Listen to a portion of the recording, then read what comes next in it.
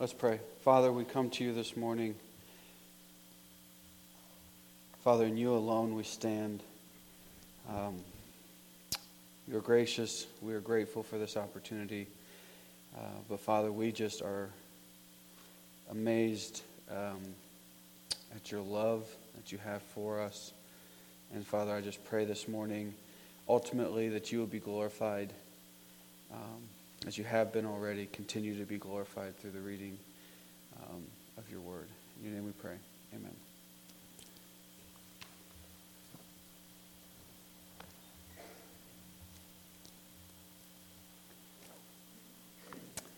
Well, good morning, Mercy Hill. For those of you who don't know, we'll get the least important part out of the way initially, which is the introduction of who I am. So my name is Matt Beachy. I'm a pastoral intern for Mercy Hill, have been for several years. And so it's a pleasure, it's an honor to be able to bring the Word of God to you this morning. And this morning, if this is your first time here with us, we've been walking through Romans this year. We're going to continue to walk through Romans this morning. And so today has us in the 5th chapter of Romans. We're going to start off reading in verse 6, and we're going to read through verse 11. So if you have your Bibles, you can turn to Romans 5, and we'll get started in verse 6. It says, "For while we were still weak, at the right time Christ died for the ungodly. For one will scarcely die for a righteous person, though perhaps for a good person one would dare even to die. But God shows his love for us in that, while we were sinners, Christ died for us. Since, therefore, we have now been justified by his blood, much more shall we be saved by him from the wrath of God. For if while we were enemies, we were reconciled to God by the death of his Son, much more now will we be reconciled. Shall we be saved by his life?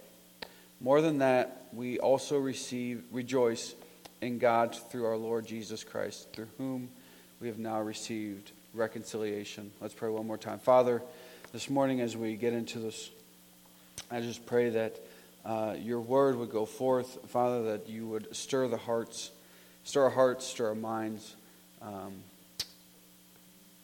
Father, take our vision, our affections towards yourself through your word this morning. Amen.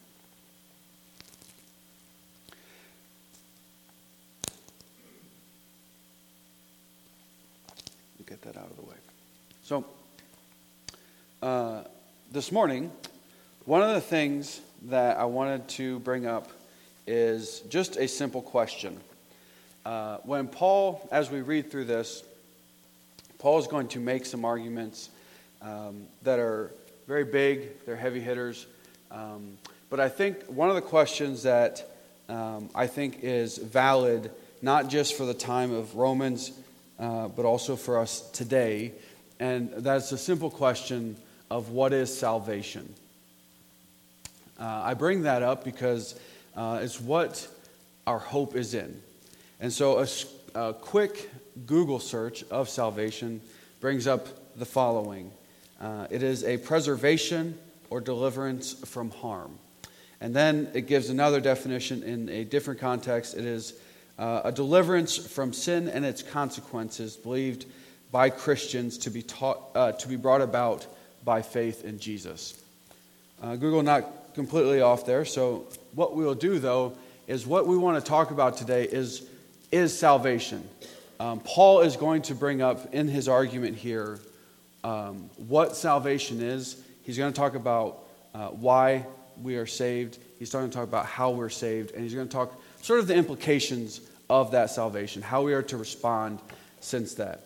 But in a review, what I'd like to do is just sort of catch everybody up to where we're at. So up to this point, starting in chapter 1, Paul is going to express, that there is a need for righteousness. There is a need for righteousness in order for us to be with the Lord in the end. And he spends plenty of time expressing that no one is righteous, that no one can be made righteous apart from Christ. And then he's spent time talking about how we are made righteous. And so in the last several chapters, we've talked about faith, and that it is by faith alone, in Christ alone, that we are able to be made righteous. And now, as we've sort of gotten away, or we move continually through his argument, last week we talked about how faith is helpful, how it helps us persevere, what it produces, and ultimately it produces love and it produces hope for us as believers. And so today, what we are going to talk about, and the argument that Paul is making today, is the single most tangible form of love in which we can refer to as believers, and that is the atonement.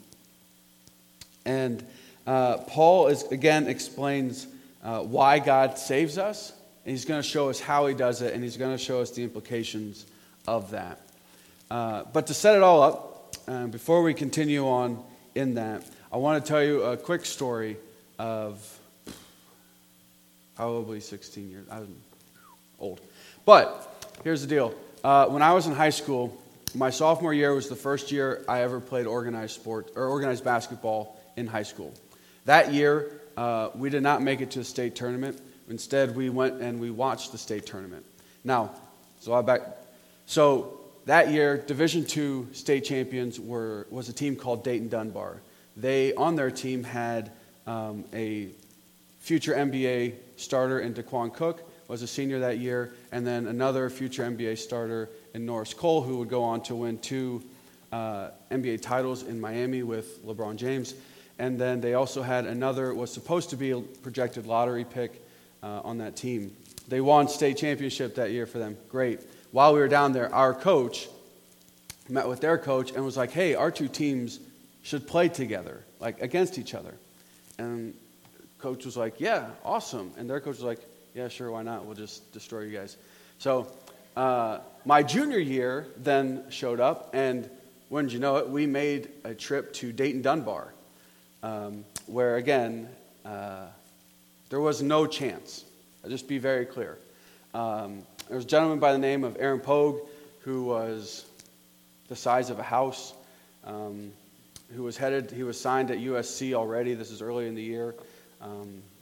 The Norris Cole was already agreed to go to Cleveland State, and our best player that year after he graduated went to Ohio Northern, which is a small Division II school, to become a pharmacist. So that the skill level was not there, right? And I say all this because there was no chance that we were going to win, right? Like, we believed that we could, but in all honesty, we showed up, and it was a great experience. We had a great time, but there was no chance. Now, I say all of that because in the face of certain defeat, for us as believers, and we shift it to what we're going to talk about today, for us as believers, we sit and, as Paul has expressed here, that while we were still weak, that while we were sinners, and that while we were enemies of God, we were destined for destruction, God decided to make a way for us to be reconciled to Him. In His sovereign will, He reconciled us to Him. So in the same way, if we go back to this story of 2 basketball teams, it would have been like Dayton Dunbar saying, listen, we'll let you guys get the W today. And not just that, but we'll reconcile the relationship. Because we were trying as hard as we could, and honestly, I don't know that any of their players broke a sweat. It was night and day, the comparison, right? But it would have been as though they're saying, where victory is assured for them, they're going to make a way so that both of us can be victorious and we can be reconciled in terms of our relationship. Again, today, what we are going to discuss is quite frankly, there's a lot of actual conversation about this section of Scripture, but I believe to be the most beautiful form of love that could be expressed. And what it's called, and I'm going to call it initially, and we're going to define it, but then we'll talk about it later, is what we call penal substitutionary atonement. People will argue over this doctrine. It's the only way that makes sense. But basically, this doctrine is that Christ willingly gave himself up for us. He submitted to the Father. He paid the penalty of our sin so that we could be saved and that we could be not only justified but also reconciled. You see in this section, it's the first time in Romans we have that. We'll get to that later. But that not just that we may be made righteous, but that we can be reconciled back to Christ. You see, Christ paid the cost so that we could spend eternity with him. The love of God is so great and so beautiful that in the Lord's sovereign will, he was able to display the greatness and the vastness of his love by sending his Son for us. Now, I think we don't understand, or I think we oftentimes just say Jesus died for us, and we don't think about what that actually means and what that actually looks like. It was the single most greatest act of love that any of us could ever experience. And again, it does multiple things. It makes us innocent in front of God, but it also repairs the relationship. And we talk about reconciliation. The entire thesis, so what I want to do is go back to the thesis of the epistle. And we find that in Romans 1. And it says this, "For I am not ashamed of the gospel, for it is the power of God for salvation to everyone who believes, to the Jew first and also to the Greek. For in it the righteousness of God is revealed from faith to faith. For as it is written, but a righteous man shall live by faith." You see, it is the power of God for our salvation. It's not your power, it's not my power. It is the power of God for our salvation. And it is his righteousness that is revealed. And it is through faith that we receive that righteousness. Today we're going to talk about why did he do it? Why did he save us? How did he do it? And the ramifications for us. So why? The question typically that discovers a motivation or a motive for somebody is the question why. Why does anybody do anything? Why do you do this? Why do you do that? You want to find the motive of somebody, you can ask that question. I think, quite simply, two answers to that question. Why did God save us? A, because we couldn't save ourselves, and B, because he loved us. So, first, we couldn't save ourselves. Paul says, "For while we were still weak and at the right time, Christ died for the ungodly. For one will scarcely die for a righteous person, though perhaps a good person, one would ever dare to die. But God shows his love for us in that while we were sinners, Christ died for us." You see, there is nothing that we could have done to be made righteous with God on our own. Paul's made this abundantly clear throughout Romans up to this point, that not the Gentile, not the Jew, not the Greek, not the Roman, nobody can do anything to make themselves righteous apart from God. Apart from faith in Jesus, actually, as he continues with his argument. Right? And so, the whole thing of us not being able to save ourselves is that Jesus ends up having to be our substitute. If we go back and if you remember in Genesis when Moses goes up onto Mount Sinai and he says he wants to see God, and what's the response that God has for him? Does anybody remember that? He said, "Go hide, and then I'll pass through the presence, and then you can look upon the things that have seen my presence," right? And this happens, and Paul sees it, and he literally is glowing when he comes back down from the mountain, right? This is the righteousness of God that cannot be in the presence of unrighteousness. Does that make sense? We cannot. It is consuming the righteousness that God is. It is something that we ourselves cannot reach. We cannot attain it. It is fully and wholly through Christ that we can do this. And this is why God had to save us from us. As we are born into our sinful nature, right? Ephesians 2 says that we were dead in our trespasses. Right? Dead people don't do anything. Dead people are dead. It is God who calls us out of it. It is Jesus' substitute that is placed, his righteousness becomes placed upon us. You see, back in the old times, in the Old Testament, and I think Brother Matt talked about this last week, the Jewish ceremony of, sacrifices, right? And you had sacrifices that had to be made, and we had to continually do it. And to continually do it because the sacrifices weren't perfect, right? When Christ came for you and I, he lived a perfect life. He was sinless. He was without shame. Or he was without sin. He had no blemishes, right? He was both human and not. Right? We call that I think it's the hypostatic union. He was 100% human and 100% God. Right? This is why he was the perfect sacrifice. Because we couldn't do it of our own. And so God, in his sovereign wisdom, saw that this was the way for us to be with him. So that's the first part, is that we couldn't do it ourselves, so he had to do it for us. Secondly, it was out of love.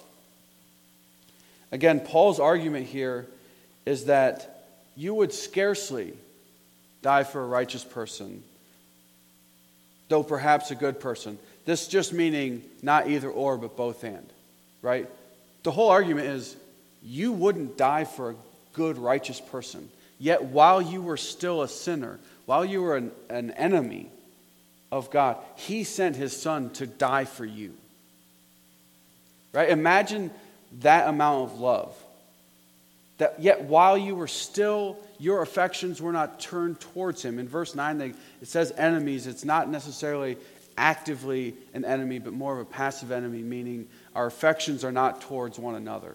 Right? We were estranged. So while we were still estranged from God, he loved you so much, and he saw that the only way that we could ever be with him was for him to sacrifice his own son. It cannot be understated, the vastness and the greatness of God and his love for you. Now, I don't know how many of you are fathers. I have a almost 2-year-old. There is 0% chance that I would ever sacrifice my son for an enemy of mine. Like, that's how much God loves us. He loves his people so much that while we were still estranged, we were alienated from him,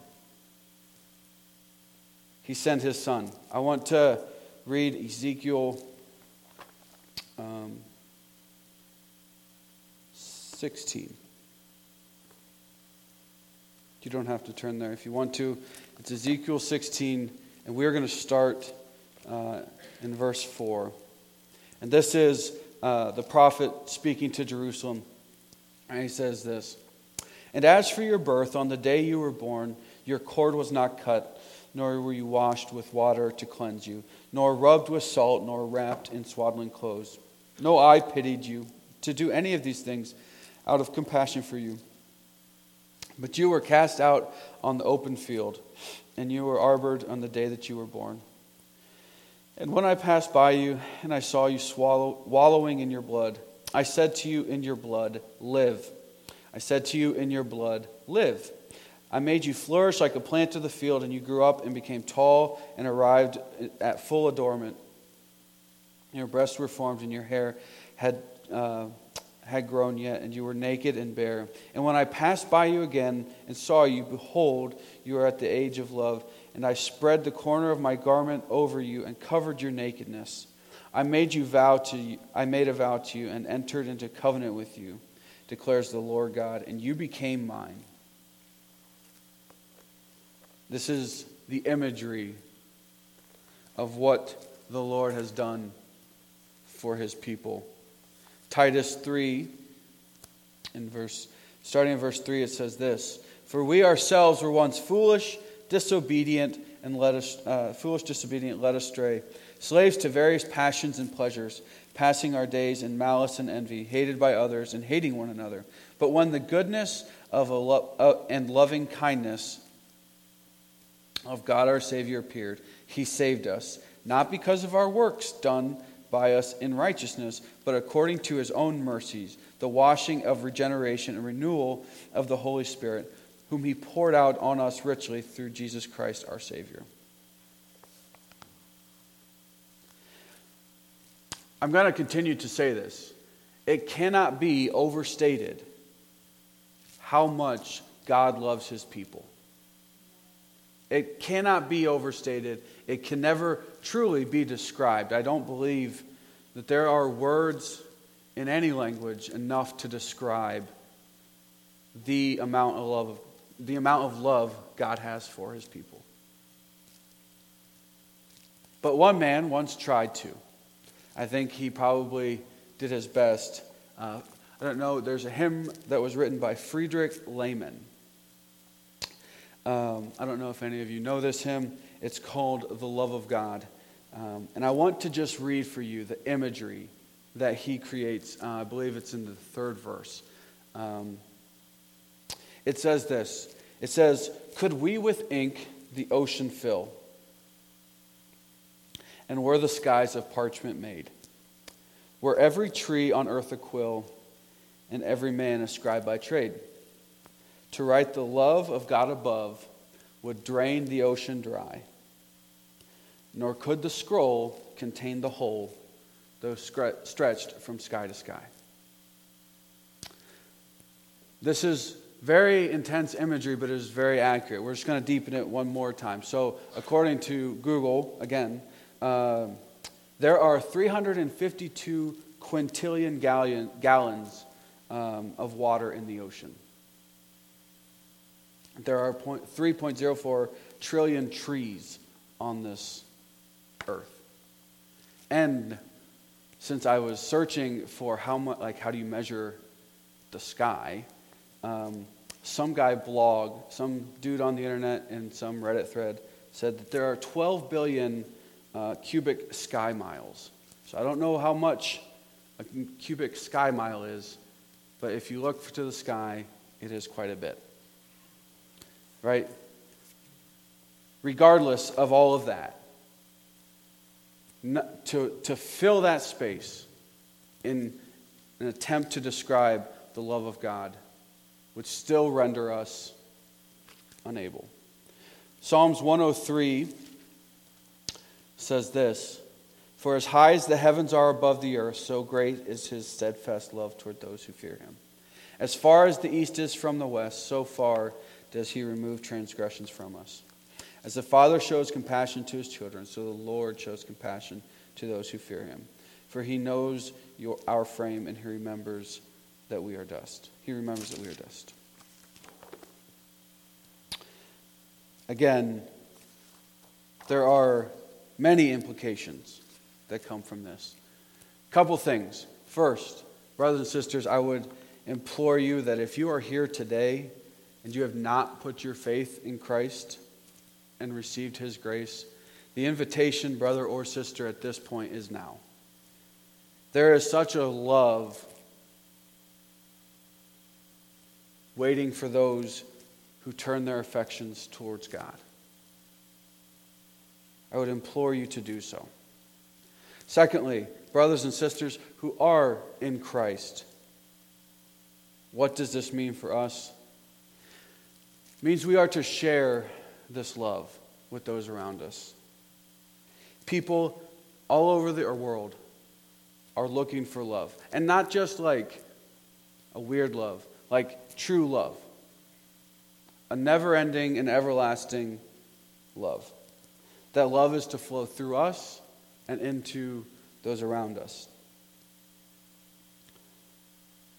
Take solitude and confidence in knowing that Jesus paid it all. While we were still lost, Christ died for us. Now, be very clear here. We can have bad days or bad seasons where we don't feel a whole lot. Where we don't feel like, anything. I, for one, have probably more bad days than good, to be quite honest with you. But luckily, our salvation is not dependent upon how we feel. It does matter how we feel, but that doesn't change the truth.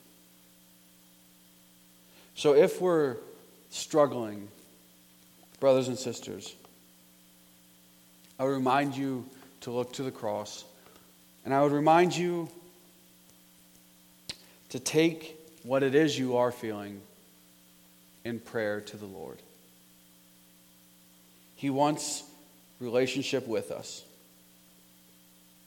Now, to be clear, some famous people would say something like, God broke the law for love, or He bankrupted heaven for you. And I want to be clear, that is not in fact the case. The case is, your sin, my sin, cost this much. It cost Jesus his life. Which is how how we are saved. Right? So, the atonement is that Jesus died an unjust death in our place so that we may be saved. We have to talk about, so when we talk about the atonement, it's obvious, like there are lots of people who argue about lots of different things. But to be very clear with you, this is the most tangible showing or outpouring of love from the Father. Christ became our high priest when he atoned for our sins on the cross. There was a penalty to pay for your sin, or a price to pay for your sin, my sin. Again, Christ willingly submitted himself to the Father to pay for that price. So there are a couple things then that this death means. First, it means that we are justified. It means that we are seen legally standing right with God. When we put our faith in Christ, we are declared justified. Justification is an antonym of the word condemnation, which means guilty. I want to be very clear. When I say that we are pronounced justified, it doesn't mean that we're not guilty. It means we are pronounced innocent. It is not by anything that you have done, or is not by anything that you have, any works or anything you've done, but it is solely because of Christ being the substitute for our sin. When Christ died, two things happened. He imputed his righteousness onto us, or we are credited with his righteousness, and we credited him our sin. He died for your sin and for my sin. Imputation means to credit something or be placed upon. Our sin was placed or credited to him while he gave us his righteousness. He paid the debt. And again, all of this to show you how much God loves you and loves his people.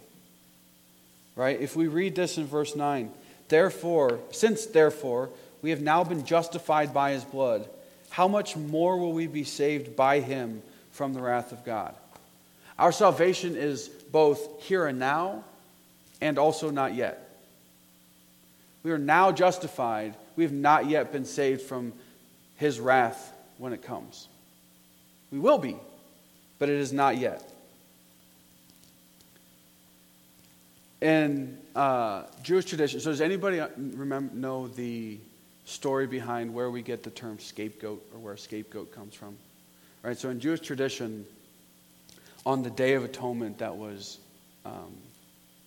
celebrated, they would take two sacrifices, whether it was a lamb or a goat, and basically the one would be, they would put or symbolically place the sins of the community onto that said goat or lamb, and then cast it out, right? So the way we use the term scapegoat now, it's like, oh, like if somebody's going to take blame for something that isn't necessarily their problem, like they didn't really deserve to be thrown under the bus, right? They're the scapegoat. That's what. And then the second was used for the actual sacrifice of atonement. It's still celebrated today. It's Yom Kippur, I believe, is the celebration of the Day of Atonement. Brothers and sisters, none of that matters today in terms of whether or not traditionally we symbolically place anything onto a goat or onto a sheep or whatever you have it. Christ fulfilled the sacrifice that was required for our righteousness. By doing this, again, our sins were credited to him, and his righteousness was credited to us when we put our faith in him. The grace and mercy of love and the love of God is indescribable. And Paul's also going to make the argument here that how much more now are we going to be saved when we're on his side? When our affections are towards one another, how much more are we going to be saved in the end if he sent his son to die for us while we were against him? Well, now that we have been reconciled, we've been justified, we are with him, how much more are we going to be saved when he does come? Our sin cost the Son of God his life, and he willingly gave it up for us. So Christ's death, again, it did not only justify us, but it reconciled us back to God. In verses 10, it says, starting in verse 10, it says this: "For if while we were enemies, we were reconciled to God by the death of his Son, much more, now that we are reconciled, shall we be saved by his Son, by his life. More than that, we also rejoice in God through our Lord Jesus Christ, through whom we have now received reconciliation." Justification puts us legally standing well with God. Reconciliation puts us in a relationship with him. So I think of peace treaties. When two people have been fighting, or even better, when siblings fight. Having three brothers, I know this. It's what I grew up doing. Mom can make us say sorry, right? She can end the fight.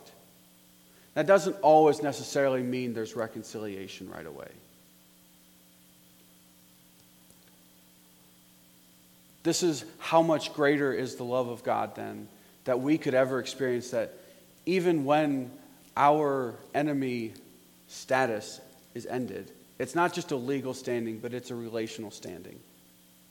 He takes sinners like you and I, and he repaired our relationship. It is through Christ that we are assured our salvation. We sang this morning, "Blessed assurance, Jesus is mine." Now, this is our assurance. We have several things that we can look at. But again, the greatest assurance that we have is the cross. how much more now that we have a relationship with Christ will we be saved?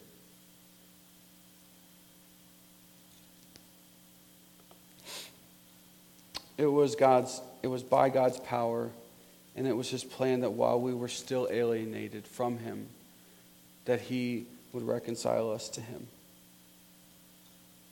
There is no longer hostility between God and those who believe. These implications are massive. We are called to live in union with Christ. We are called to abide in him. We are a part of his body. We are his bride. When we have questions or when we don't feel things, and I know it happens, we are to return to what we know to be true. Ephesians 1:13 says this, "In him you also, when you heard the word of truth, the gospel of your salvation, and believed in him, you were sealed with the promised Holy Spirit, who is the guarantee of our inheritance until we acquire the possession of it, the praise of his glory." Again, I would take you back to last week in verse 5 when it says, "And hope does not put us to shame, because God's love has been poured out in our hearts through the Holy Spirit who has been given to us." You see, it's the same Holy Spirit in verse 5 here that Paul's talking about that has been poured out to us by God, through God's love, that is now in Ephesians written to a different group of people, but it is the same Holy Spirit that then seals us to him.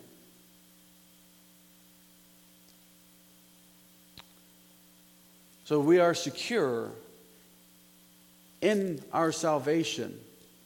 That is our hope, because he has just informed us that he has poured out his love for us. He has given us that Holy Spirit. And we know that that Holy Spirit is our seal. That is what is our assurance. But I will be 100% transparent in this part of the message, which is not something I particularly enjoy doing. But this is probably the biggest battle that I know for myself, is this idea of assurance. Because so often we get beaten down with, well, you are dead in trespasses. There's nothing you could do to save yourself. And those are true. Those are true. But brothers and sisters, our hope is at the cross. Our hope is that when we put our faith in Christ, who was the perfect atoning sacrifice for our sin, brothers and sisters, that our hope isn't that, well, I hope something good will happen. Our hope is that we know that when it does come, when the judgment of God is brought about, that we will be saved. It's not the hope that when a bunch of young men travel to Dayton Dunbar to play a bunch of grown men, the hope that we can win this. There's no hope there. Like, we tried, but there's no hope. Brothers and sisters, our hope is in the cross. If you want tangible proof, tangible, like see it, feel it, proof of how much God loves you, just look at the cross. You need nothing else. Imagine the one thing, so those of you who aren't parents, take the one thing that you love the most in this world. It's not even a percentage of how much God loves his people. I don't know how to say it. Right? It's not even close. It is infinity times more, infinity, whatever you want to. How much more that he loves those who have turned their affections toward him. And he's reconciled us. That cross has done the reconciliation that we could not do on our own. It has repaired, it has restored, whatever word you want to put in there, the relationship is now reconciled. It is healed. It is fixed. We can approach the Father because of the Son. Where before we had no affections toward Him, before we could do no right, the cross has brought us to Him. There is absolutely zero doubt how much God loves us, His people.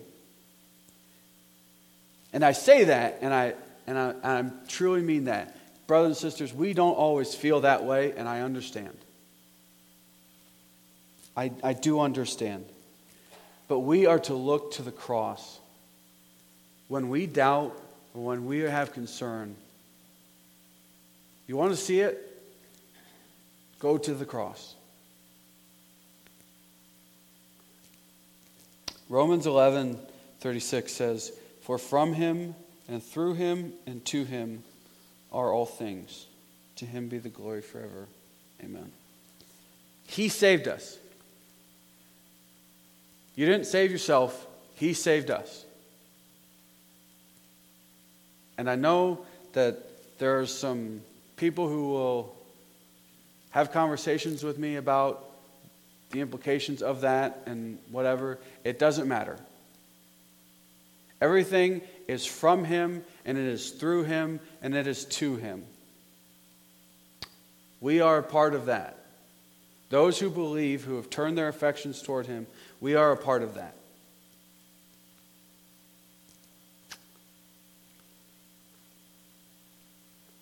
As I was preparing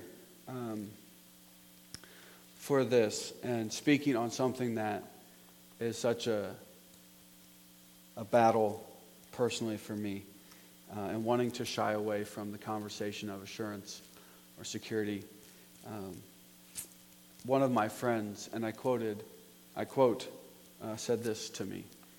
He said, "Truth don't depend on you, homie." It doesn't. What I feel doesn't define what is true. We have been assured, and if we're going to believe the infallibility of the Word of God, that this is an inspired Scripture, then if we are going to believe that, then we have to believe that when we put our faith in Christ, that we have received that grace, that righteousness of the perfect Son has been imputed, credited, placed upon us, then we have to be secure in knowing that when the wrath of God returns to this world, that we will be saved because we are in Him. We are to have a relationship with Him. It's not just, again, back to fighting with my brothers. It's not just like, I'm not allowed to hit him anymore, but whatever. It is the relationship has been reconciled. We're not just innocent and God's like, oh shoot, I was really wishing not that one. We are in relationship with Him. We are fully reconciled. How much greater, now that we are reconciled to Him, will we be saved? When He saved us already before we were ever reconciled. How much greater now shall we be saved when He returns? That's the argument Paul's making here. While you were sinners, He saved you. How much more will you be saved now that you're reconciled back to Him?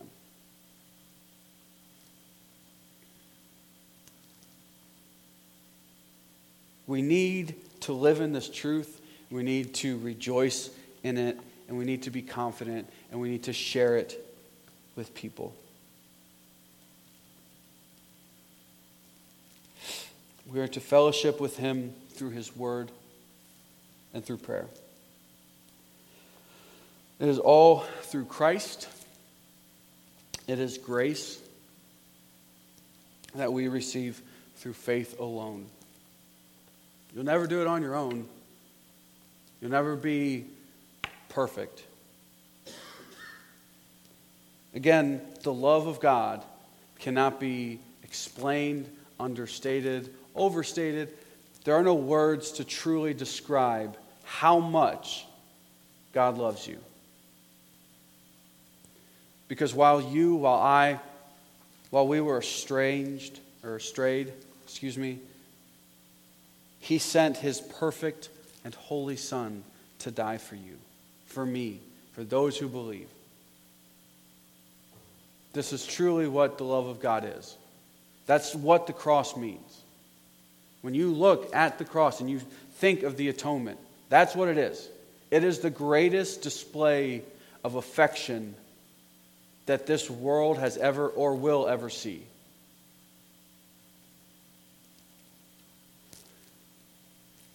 So, as I wrap up here, as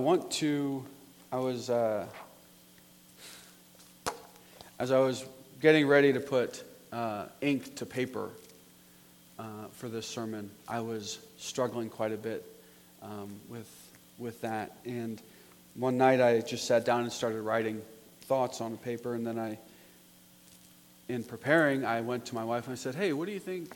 Would this be like good for an intro or good for an ending?" And she was like, "You should end with that."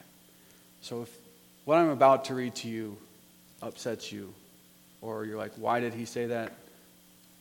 She's right there. And take it up with her. But no, I want to read you this and then we'll close.